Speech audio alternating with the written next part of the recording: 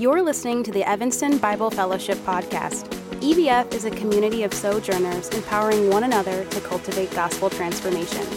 To learn more about our church, visit ebfchurch.org.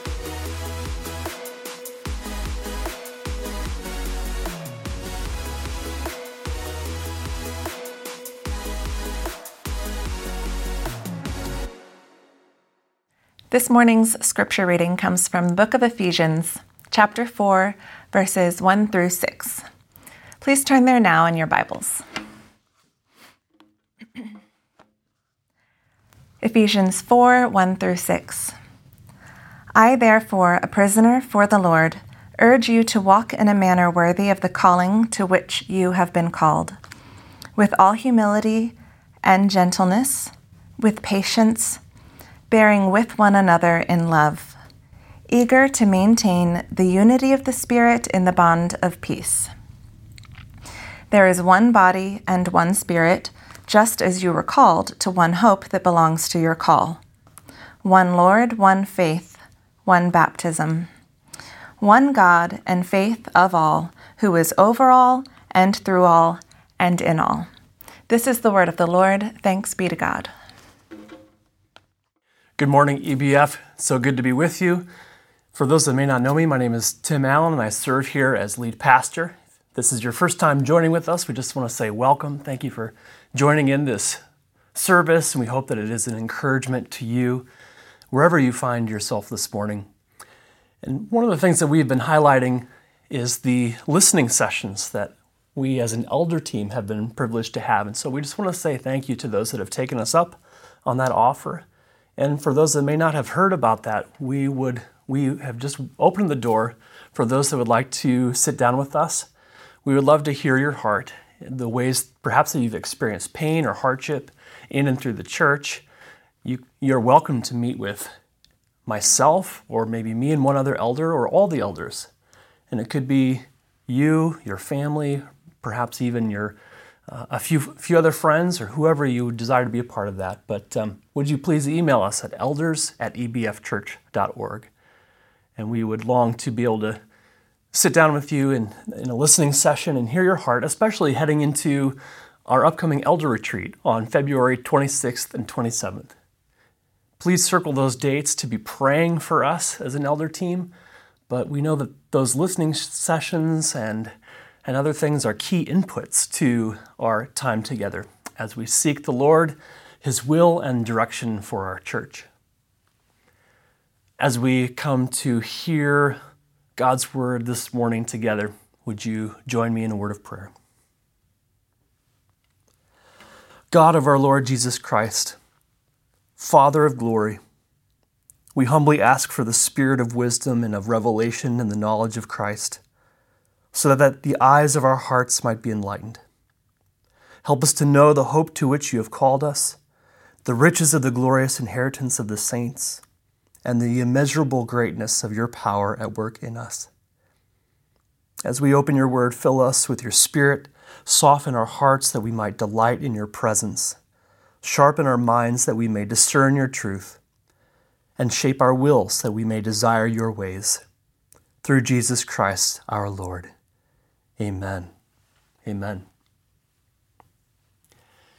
For the longest time, I had a dream to see the Chicago Symphony Orchestra perform Gustav Holst's The Planets. Now, that might seem like an oddly specific dream, but I played the trumpet in high school and had the opportunity to perform at one point a medley of the planets, including Jupiter, which quickly became my favorite. And from that point on, that was a dream of mine, to see the CSO play The Planets, which my wife helped make a reality for my birthday in 2016. You know, in many ways, a local church is like a symphony orchestra, with different musicians coming together with their unique backgrounds and skills to create beautiful music in harmony with one another. But imagine if one section, say the strings, starts showing off and seeing how fast they can play. And then the brass section gets aggressive and starts playing louder and louder than anyone else, to the point where you can't hear anyone else. As a brass player, I can admit that is one of our tendencies, but imagine the woodwinds too getting so upset that they stop playing altogether. I'm out. And then the percussionists overreacting and starting to chuck their drumsticks and mallets at the rest of the orchestra. Sounds kind of crazy, right? Actually, when I was in high school, we literally had two groups within our band. One was called Burn the Woodwinds, and the other was called Down with Brass. And it started off in good fun, but sometimes I wasn't so sure. But think about that orchestra. Their music, or what was left of it, would sound terrible, and the audience would head for the exits. And the conductor would have to stop them all and offer a stern rebuke. And that's sort of like what we find here in Ephesians 4, verses 1 through 6. As our conductor, the chief shepherd, the Lord Jesus Christ, uses his word expressed through his servant Paul to challenge his church to maintain unity. Ephesians 4, 1 through 6 is an exhortation to live worthy of our calling by maintaining the unity of the Spirit based on the oneness of the triune God. So let us this morning sit under the Word and the Christ of the Word as we are challenged by what we might call 4 C's of Christian unity: calling, character, concern, and confession. So let's dive in, beginning with calling. Christian unity begins with our divine calling. Verse 1 says this: I, therefore, a prisoner of the Lord, urge you to walk in a manner worthy of the calling to which you have been called. This is the hinge point between chapters 1 through 3 and then chapters 4 through 6. And therefore here grounds this exhortation in what has just come previously. Knowing Christ's love in all of its dimensions, its height, depth, length, and width, this is what calls us to live a life of love. And so Paul moves from who we are in Christ to how to live in Christ, from doctrinal truth to practical application, but still with significant theological truth baked into this latter section in Ephesians. Or we might call it from orthodoxy to orthopraxy, that is, from right belief to right practice. Paul also, in a way, starts to pick up the tempo in the second half. In the first half of the book, there are more sweeping and soaring truths, even longer sentences in the original Greek, whereas in the second half, it becomes more imperative, more staccato, more of these practical application points that he drives home. This movement of biblical truth to practical application is formative for us as well. With this gospel foundation, it should call us to obedience. It should call us to obedience.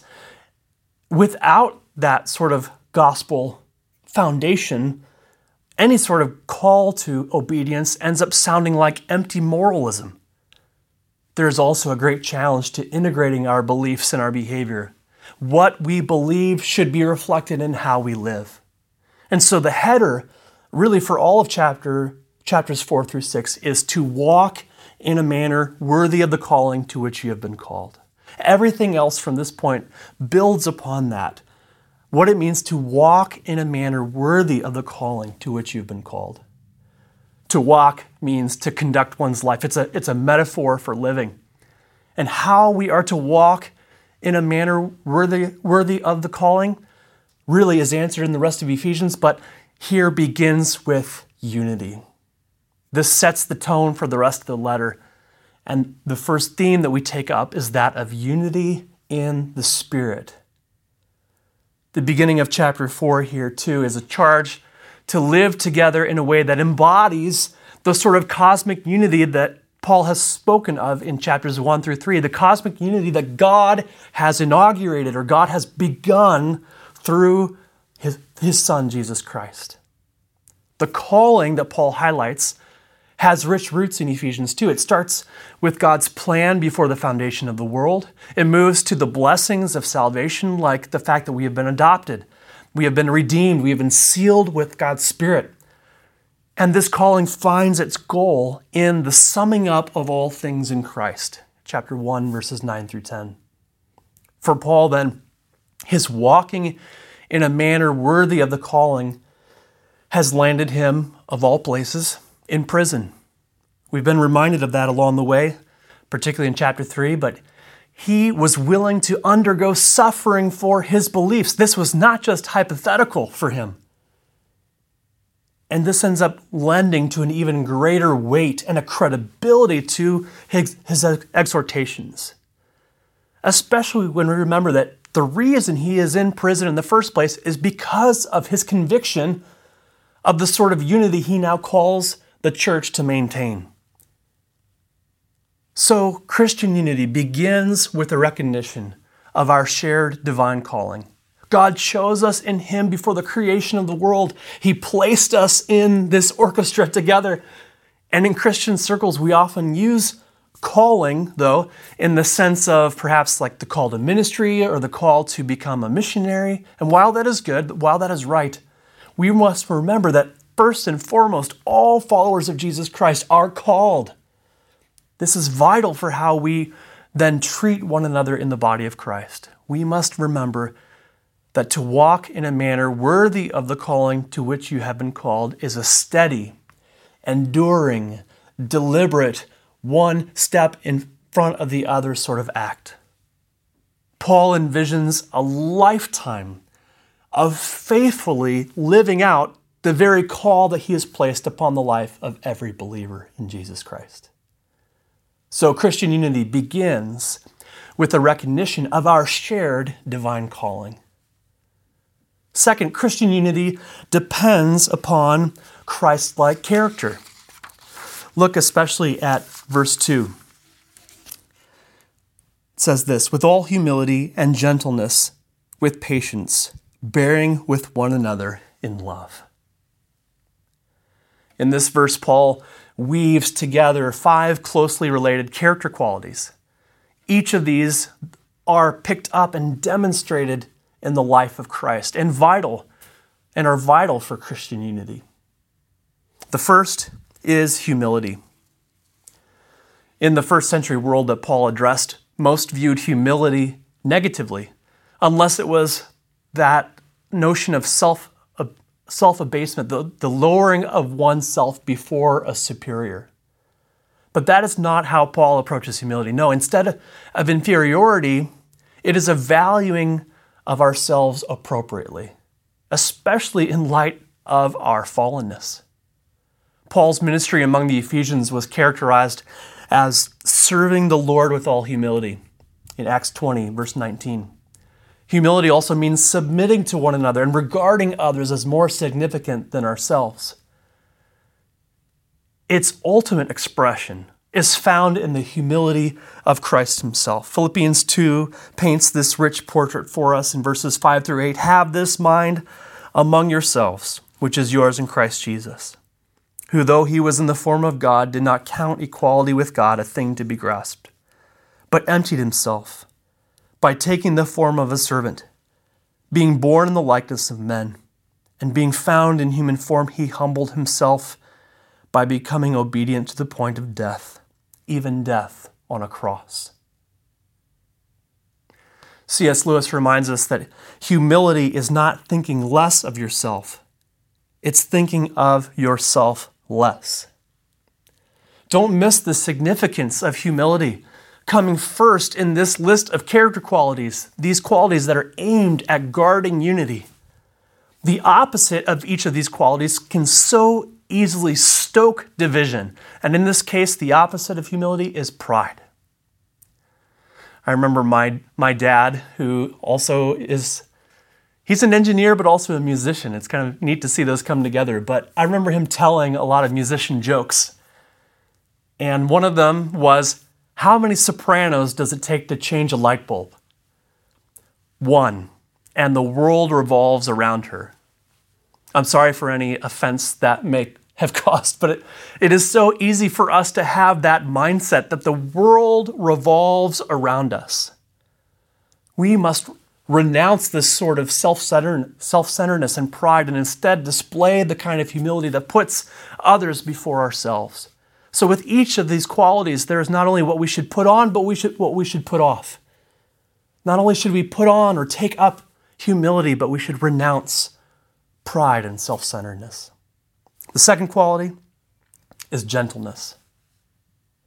This could also be translated meekness, but it is not to be confused with weakness. Gentleness means being considerate of others and being willing to waive our rights.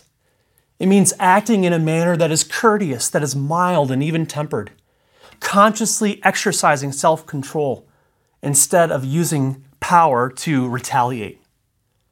We see this too in the life of Christ. Think about Matthew 11, verse 29, when Jesus says, "Take my yoke upon you and learn from me, for I am gentle and lowly in heart, and you will find rest for your souls."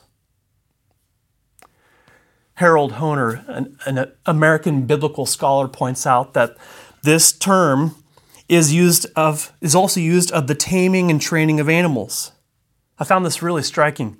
He writes, "For instance, controlled by the master's will, a well-trained dog is always angry at the master's foes and never angry at the master's friends. Only the person who is controlled by the Spirit of God can truly be gentle, angry at the right time and never angry at the wrong time. When such a person is wronged, he or she does not seek revenge. But when a wrong has been committed toward a brother or sister or a body of believers, he or she has the power to address the situation. In Ephesus, where there was the probability of great differences between believing Jews and Gentiles, believers needed to have both humility and gentleness." I love that. That really struck me, especially that part of gentleness conveying this sense of being angry at the right time and never angry at the wrong time. Gentleness is a fruit of the Spirit. It is vital for Christian unity. And like what we must renounce with humility, with gentleness, we must renounce harshness, cruelty, the notion of steamrolling and dominating in our relationships, and instead being considerate of others. You know, the way some Christians present themselves is so combative and so off-putting that no one wants to be around them, even if they are in the right. People can be repelled by their abrasiveness, even repelled by their rightness. Gentleness values the other person and demonstrates sensitivity rather than harshness. The third quality in this sequence is that of patience. In essence, patience means steadfastness, restraint, or keeping an even keel. Think of the patient endurance of Abraham, who awaited the promises that God gave him, or the patience of God toward his own people.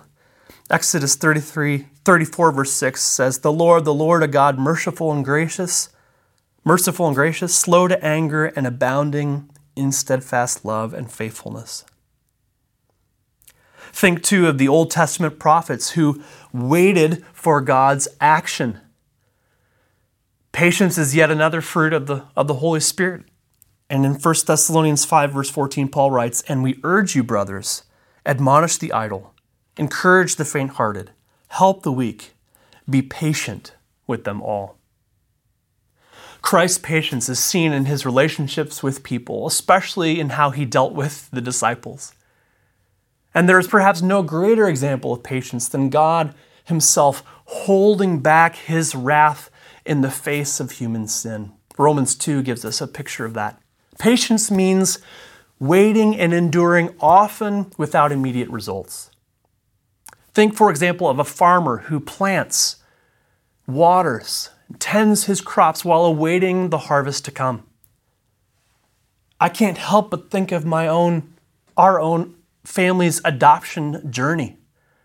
The patience that was needed in that season of waiting, in hope-filled anticipation of what God would do. Patience is a steady endurance that does not abandon hope. It is yet another necessary quality for preserving unity and maintaining relationships in the body of Christ. Paul saw patience needed especially between the believing Jews and the believing Gentiles who were now united in the one body of Christ. And that same patience toward one another is needed in this day and age as well. We must renounce the tyranny of our own timing and the notion of our own agenda.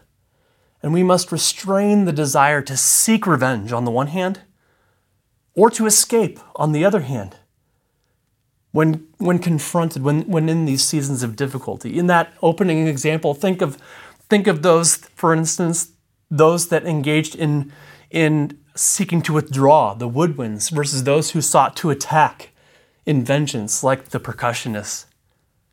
Reflecting on how patient God has been toward us should cause us to display that same patience toward others.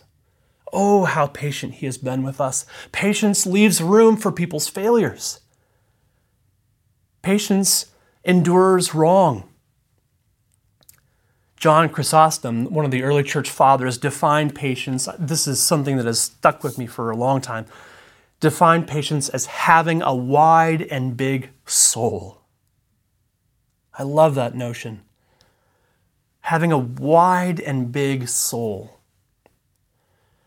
This sort of soul largeness can withstand things like annoyances, failures, difficulties over time. Why? Because there is room enough. We all have a sense of when we think certain things should happen, when we think certain things should play out. Think of Veruca Salt in Willy Wonka and the Chocolate Factory as she sings the song, "I Want It Now." I want it now, but how easy is it for us to have that same mentality? We want it now and we want it all. A lack of patience, to borrow from John Chrysostom, a lack of patience is a narrowness of the soul. Patience is a vastness that has room for people to fail. It has room for people to grow. It has room for people to fall on their face and for people to mature at their own rate of speed. The fourth quality is closely related to patience, and that is forbearance. In fact, forbearance is almost a way in which to live out patience. Bearing with one another in love could more appropriately be translated putting up with each other in love. Putting up with each other in love. This clarifies the meaning of patience and provides maybe a more full-orbed definition or expression of patience. Forbearance means to put up with, to withstand something unpleasant or difficult, whether on our behalf or on behalf of others. Think especially of Christ's perseverance, Christ's turning the other cheek in the face of suffering, ridicule, and ultimately going to the cross.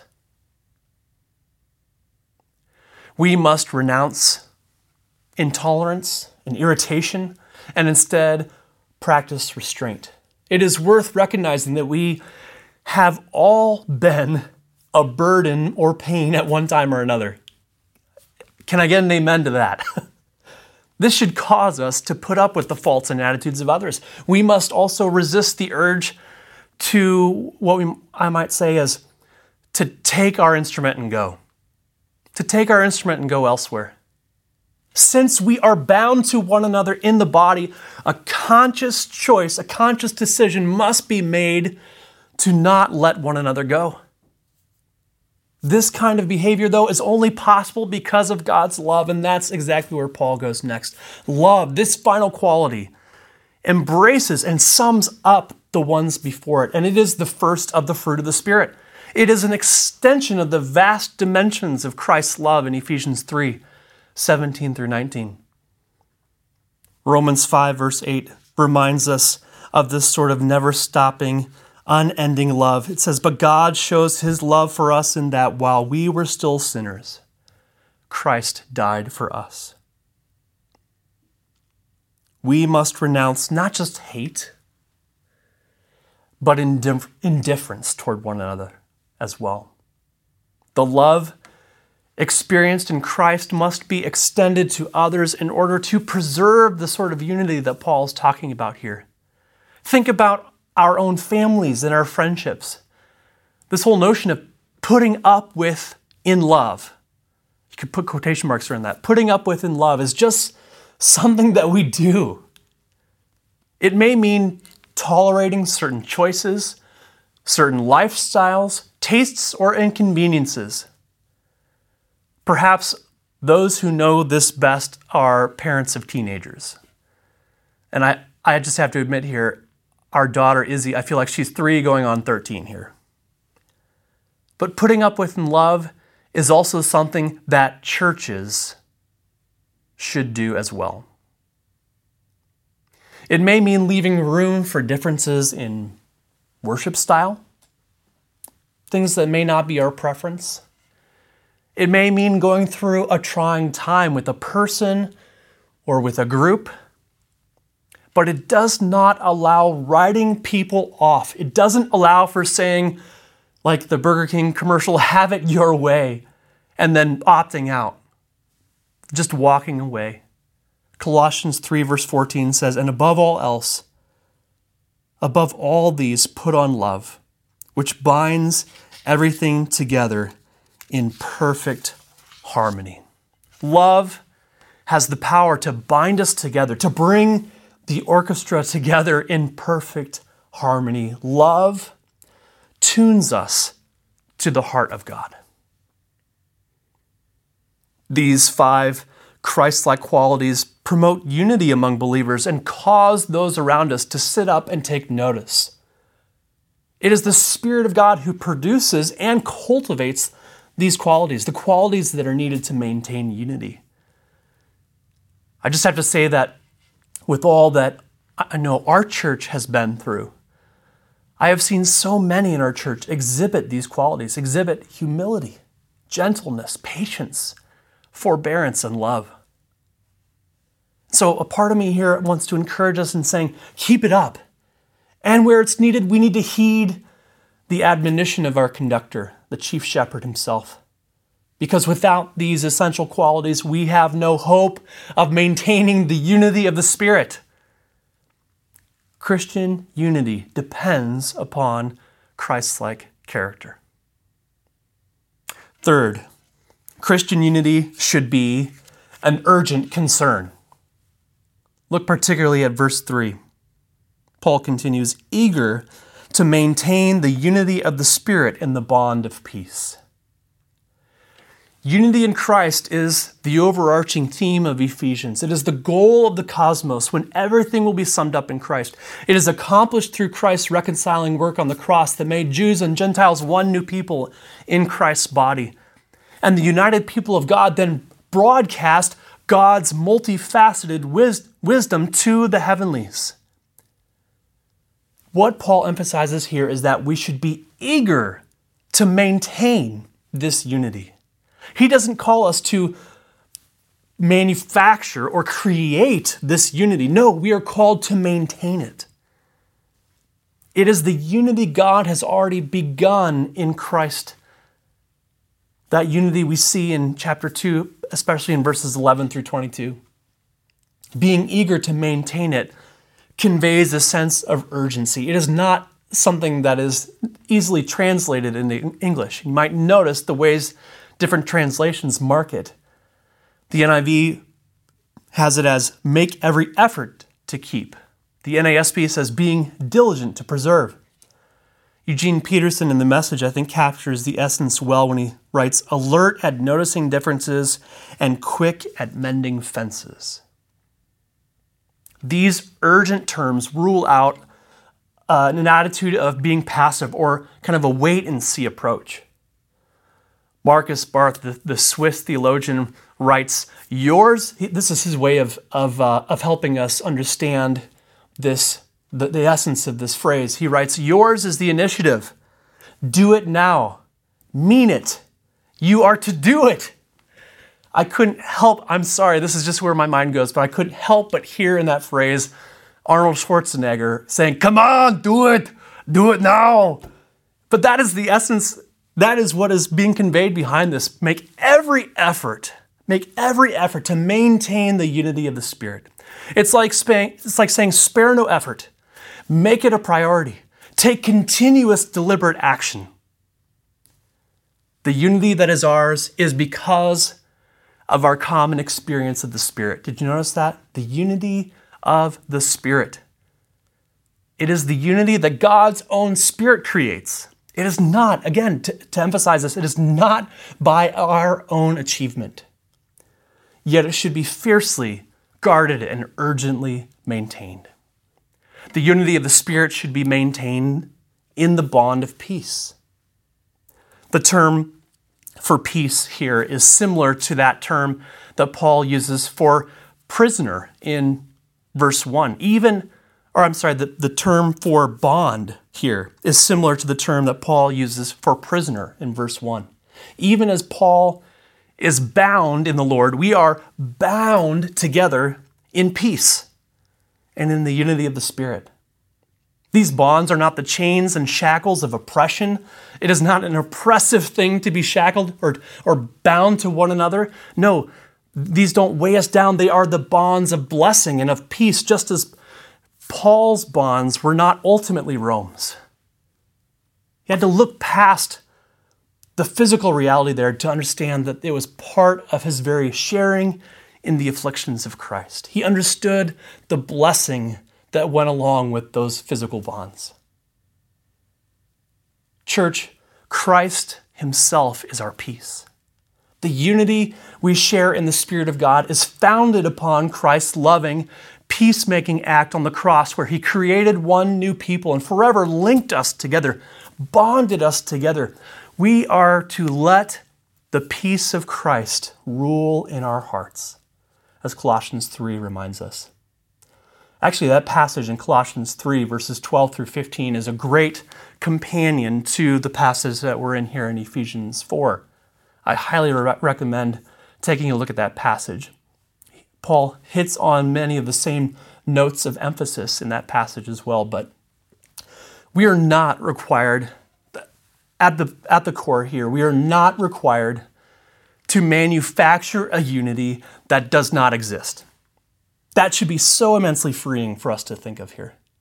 We are not required to manufacture or to cultivate or to not cultivate, but to create or to gum up a unity that does not exist. Instead, we are tasked with fiercely guarding the unity that is already ours. The unity of the Spirit is real, and it must be fiercely guarded. Living in such a way that undermines the unity of the Spirit flies in the face of Christ's reconciling work on the cross. It's like saying his sacrificial death that reunited us to God and one another really doesn't matter to us.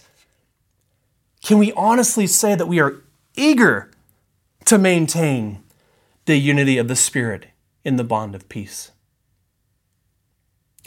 In reflecting upon this passage this week in particular, I couldn't help but confess before God, and I confess to you, my sisters and brothers as well, how there have been times that I have not taken this seriously, that I have not been eager to maintain the unity of the Spirit, that I have not made it the priority that it needs to be.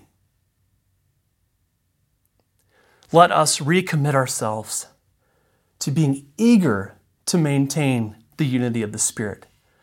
This maintaining of the unity does not mean a unity at all costs. It does not mean sacrificing essentials of the faith to achieve it, as we will see here in just a few moments. But it does mean striving to be peacemakers.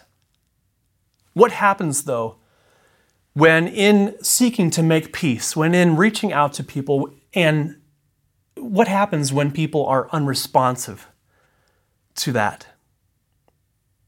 Romans 12, verse 18 reminds us, it says this, "If possible, as far as it depends on you, live at peace with all people." While we want so much to be able to control the responses of others and the actions of others, this is a reminder to us that it is up to us, in the sense of as far as it depends on us, to live at peace, to extend the openness and the invitation, to display humility, gentleness, patience, forbearance, and love, but allowing the Holy Spirit to do the work that only He can do. Christian unity should be an urgent concern. And fourth, Christian unity rests upon gospel confession. Christian unity rests upon gospel confession. Look at the last 3 verses.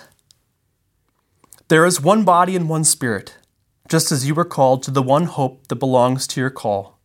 One Lord, one faith, one baptism, one God and Father of all, who is over all and through all and in all.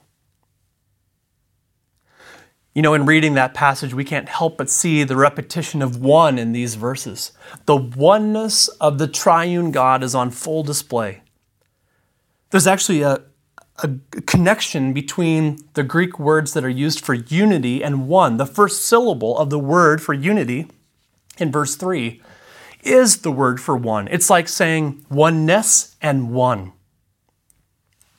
In verses 4 through 6 here, though, Paul gives 7 oneness statements that are part of our common gospel confession.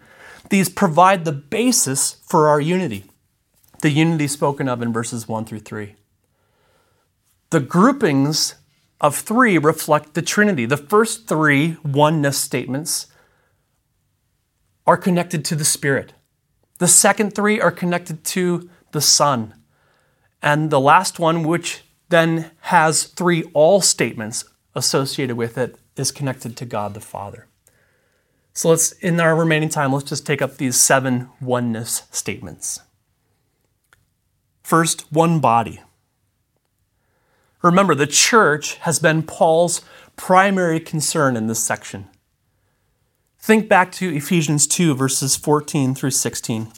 He says, "For he himself is our peace, who has made us both one and has broken down in his flesh the dividing wall of hostility, by abolishing the law of commandments expressed in ordinances, that he might create in himself one new man in place of the 2, so making peace, and might reconcile us both to God in one body through the cross, thereby killing the hostility."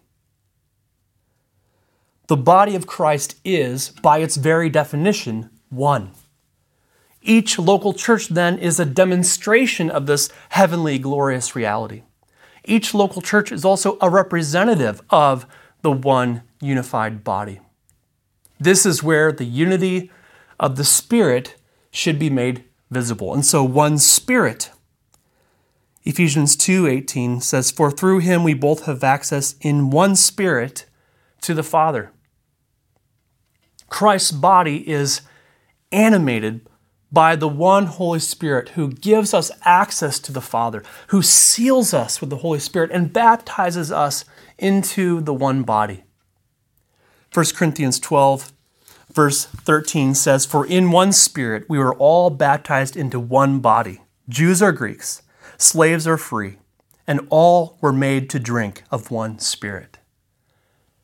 The Spirit cultivates the unity and connection within the body through his indwelling and empowering presence. The Spirit even more seals us and also guarantees our inheritance. And so we affirm one hope. We do not have separate or multiple hopes. The first question in the New City Catechism is, what is our only hope in life and death? And the answer is that we are not our own, but belong body and soul, both in life and death, to God and to our Savior, Jesus Christ. Without Christ, as Ephesians 2 reminds us, we are separated. We are without hope. When we come to faith in Jesus Christ, we are called to a particular hope. The hope, Paul says, to which he has called you. Elsewhere, he calls it the hope of the gospel, because it is found in the saving message of the gospel. He calls it the hope of glory in Colossians 1, because we will share in Christ's glory when he appears. Perhaps the grandest expression of hope in Ephesians is God's purpose to sum up everything in Christ, both in heaven and on earth. The church then is a foretaste of this grand hope. Remember what Paul has said. The church is a community of former rebels. Former rebels, a multi-ethnic community where diverse people have been brought together into the unity of the one body of Christ. our unity should be motivated by a sense of expectancy. Why? Because this is where everything is heading. Our one hope. Then in the next grouping, we have one Lord, one faith, one baptism. The Lord is a title for Yahweh in the Old Testament, but it was also used of Christ by early believers. And so the affirmation, Jesus is Lord, is the fundamental truth of Christianity. Jesus is Lord on the basis of his resurrection and his exaltation. And from the beginning of Ephesians, Paul affirms the lordship of Christ. The Lord is the source of every spiritual blessing. The Lord Jesus is the object of our faith. The Lord Jesus is the head of his body, the church. And the Lord is the sovereign ruler of the entire universe, the one in whom God's holy temple is growing. Now Paul says here that he is even a prisoner in the Lord. 1 Corinthians 8, verse 6 says, "Yet for us there is one God, the Father, from whom all things and for whom we exist, and one Lord, Jesus Christ, through whom are all things and through whom we exist." One Lord, one faith. The primary response to the one Lord is that of faith. One faith here refers to the biblical truths that we profess, our common Christian beliefs that we hold dear. He uses it similarly to the word of truth and the gospel of your salvation in Ephesians 1. One faith looks back on Paul's unpacking of the gospel in Ephesians 2, verses 1 through 10, to stress that there is only one gospel. The expression of one faith is one baptism. The way Paul uses baptism here seems to point to the baptism of all believers into the one body of Christ when they come to faith in him. We saw that in 1 Corinthians 12, verse 13. Baptism and unity are also closely connected in Galatians 3, 27 through 28, which says, "For as many of you as were baptized into Christ have put on Christ. There is neither Jew nor Greek. There is neither slave nor free. There is no male and female, for you are all one in Christ Jesus." Water baptism then is an outward sign of the inward reality of our being in Christ through the work of the Spirit. Despite our man-made disputes on the mode or the timing of baptism, there is only one baptism by virtue of there being only one Lord Jesus Christ, in whom we are united, and one body into which we are enveloped. One Lord, one faith, one baptism, and last, one God and Father of all. This is where all hope for cosmic unity rests. And behind this is the Shema, the confession that Yahweh is one. Deuteronomy 6, verse 4 says, "Hear, O Israel, the Lord our God, the Lord is one." In Ephesians 3, 14 through 15, God is the Father from whom every family in heaven and on earth is named. This stresses his creatorship over every living thing. And here God is over all and through all and in all. That three-part reflection mirrors then the Trinity. Over all speaks to his transcendence, sovereignty, and authority. Through all speaks to his all-pervasiveness and his omnipresence. And in all speaks to his immanence and his nearness. Our unity and oneness are rooted in the transcendence and sovereignty and presence of God himself. You know, my siblings and I could hardly be more different. Perhaps you have a similar experience. Yet despite our differences, we have the same Father. We are sisters and brothers who are committed to loving each other. And after all is said and done, we're family. And so we are as a church. Having the same Lord, believing the same gospel, and experiencing the same baptism should motivate us to live out our unity. Peter O'Brien, one New Testament scholar, puts it this way when he writes, "The church is the eschatological outpost, the pilot project of God's purposes, and his people are the expression of this unity that displays to the universe his final goal. Maybe to borrow some army terminology, the church is God's forward operating base in the world. Being united in the essentials of the faith is what Paul is emphasizing here, but also being reminded of the fact that we can leave room for convictions and preferences. This is not a unity at all costs that Paul envisions here. It is not a jettisoning of the essentials. But this is also not sacrificing unity at the first sign of differences. Christian unity rests upon our common gospel confession of the oneness of the triune God. So, church, let us live worthy of our calling by maintaining the unity of the Spirit based on the oneness of the triune God. Christian unity begins with our divine calling, depends upon Christ-like character, should be an urgent concern, and rests upon gospel confession. As we will see in this chapter, unity is both our starting place and our final goal. So let us reflect on the unity that is already ours because of what God has done through Christ and our common gospel confession of one God in three persons. Let us ask the Holy Spirit to cultivate in our lives the sort of Christ-like qualities that we need, those of humility, gentleness, patience, forbearance, and love. And let us be peacemakers, fiercely guarding unity, admitting honestly when peace is lacking, and taking the necessary steps to make peace.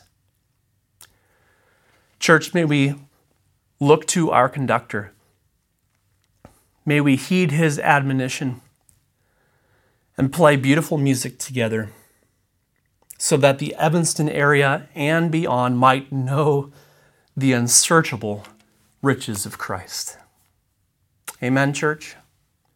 Amen. Let's pray. And as I do so, I want to pray over our church Christ's high priestly prayer in John 17. When he prays over his body, when he prays over his church that they may be one. May this be the cry of our hearts. Would you pray this along with me? I have manifested your name to the people, whom you gave me out of the world. Yours they were, and you gave them to me, and they have kept your word. Now they know that everything that you have given me is from you. For I have given them the words that you gave me, and they have received them and have come to know in truth that I came from you. And they have believed that you sent me. I am praying for them. I am not praying for the world, but for those whom you have given me, for they are yours. All mine are yours, and yours are mine, and I am glorified in them. And I am no longer in the world, but they are in the world, and I am coming to you. Holy Father, keep them in your name, which you have given me, that they may be one, even as we are one. While I was with them, I kept them in your name, which you have given me. I have guarded them, and not one of them has been lost except the son of destruction, that the scripture might be fulfilled. But now I am coming to you, and these things I speak in the world, that they may have my joy fulfilled in themselves. I have given them your word, and the world has hated them, because they are not of the world, just as I am not of the world. I do not ask that you take them out of the world, but that you keep them from the evil one. They are not of the world, just as I am not of the world. Sanctify them in the truth. Your word is truth. As you sent me into the world, so I have sent them into the world. And for their sake I consecrate myself, that they also may be sanctified in truth. I do not ask for these only, but also for those who will believe in me through their word, that they may all be one, just as you, Father, are in me, and I in you, that they also may be in us, so that the world may believe that you have sent me. The glory that you have given me, I have given to them, that they may be one, even as we are one. I in them and you in me, that they may become perfectly one, so that the world may know that you sent me and loved them even as you loved me. Father, I desire that they also, whom you have given me, may be with me where I am, to see my glory that you have given me, because you loved me before the foundation of the world. O righteous Father, even though the world does not know you, I know you, and these know that you have sent me. I made known to them your name, and I will continue to make it known, that the love with which you have loved me may be in them, and I in them. Amen, church. Amen. Amen. Thanks for listening to this week's message. To hear more messages from EBF, subscribe to our podcast, and to find out how to get connected with our church, visit ebfchurch.org.